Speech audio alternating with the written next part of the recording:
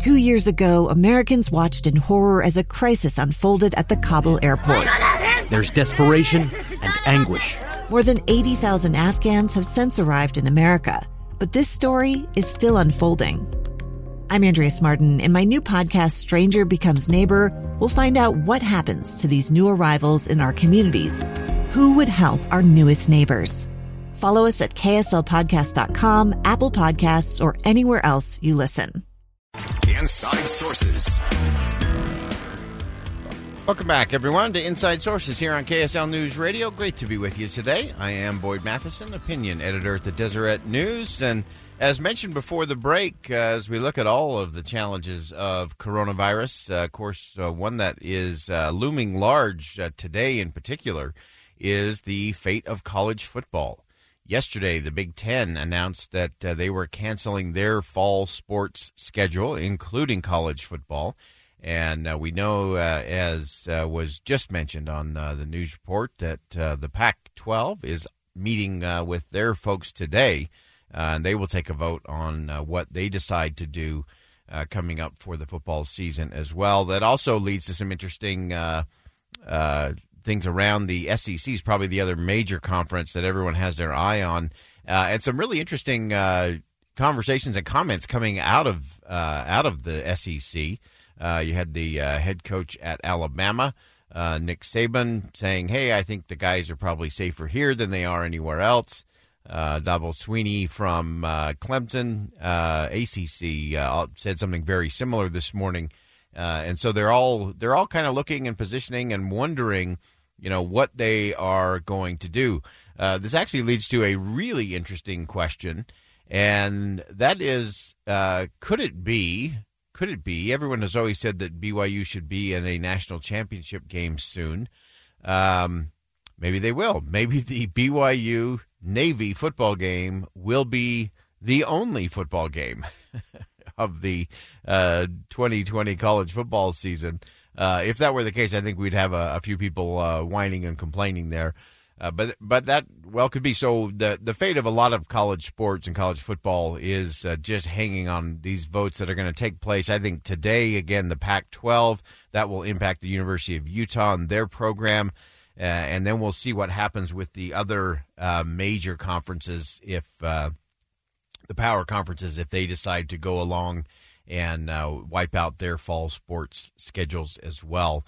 So a lot going on there, a lot of really interesting things that are impacting the world of sports. So fascinating to see, baseball is back and seems to have kind of settled in a little bit. They had some outbreaks early there on a couple of the teams, but they seem to have weathered those, and things seem to be settling into kind of a routine in terms of the baseball schedule. The NBA, of course, is moving along, and they are just rounding out the final numbers for their playoff picture, and those will be decided today and tomorrow.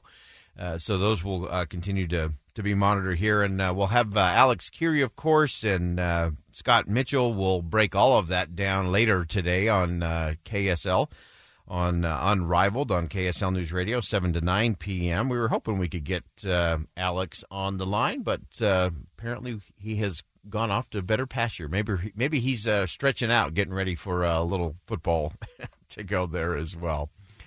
All right, a couple other things going on that we'll hit just through this section of the program today. How are you feeling about it? What do you think about high school football? Utah is poised currently to be the first place in the nation to have a high school football game happening this week. And will those hold up? We're hearing some rumblings that maybe those might be in question. And so we'll monitor that here throughout the day to see if those all are going to take place. If they are going to take place, how do you feel about that?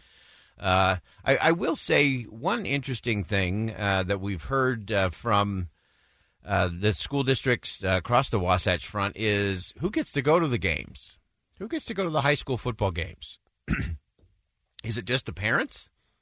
How many students will be allowed to go? Do the players get to decide who comes? Do the players get to decide if their parents come or if their friends come?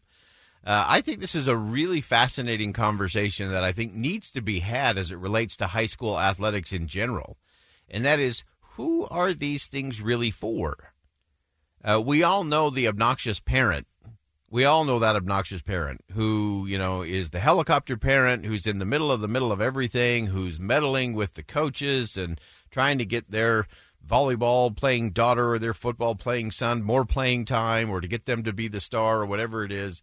I think it's really fascinating. I think if you really wanted to change the game a little bit, maybe we use this pandemic to say, you know what? No parents at the games. No parents. Let's just have the students go to the game. I think these games are for the students and the student body. If we're promoting school spirit and getting along and coming together, if we're giving these athletes an opportunity to perform, I think that's an interesting conversation.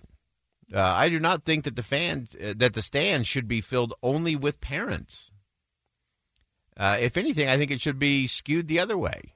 I think it should be more students, less parents. It'd be a very different experience, I think, for the players, for the coaches, and certainly for the referees, for sure. So weigh in on that. I want to know what you think. What if we did this? What if they I think they're giving the players so many tickets, and then they can divvy them up however they want, of course, which means most of those are going to go to their parents. What if the players, were giving them out to other students? How would that play out? What would the parents do? What would some of those parents do if their son or daughter, who had some tickets to watch them play in a volleyball or a swim meet or whatever it may be, and said, "Nah, Mom and Dad, I really don't want you in the stands today. I want my friends to be in the stands to watch me play today." That would be fascinating. Chime in on that. I'd love to hear your perspective, your comments. I've talked to some parents, some coaches, and they're all questioning a little bit. Why is it that we have to fill the stands with parents? Isn't this really for the kids? Isn't it really for the athletes to decide who's going to be sitting in there, who's going to be cheering them on? I think we should do it the other way. I think the parents should be at the back of the line on this one. Let the students get into those games first. Socially distanced, of course. Let's follow all the guidelines and the regulations. That's good. But I think there's a different way to do it. But chime in. Do that on our Utah Community Credit Union KSL text line, 57500. Again, 57500.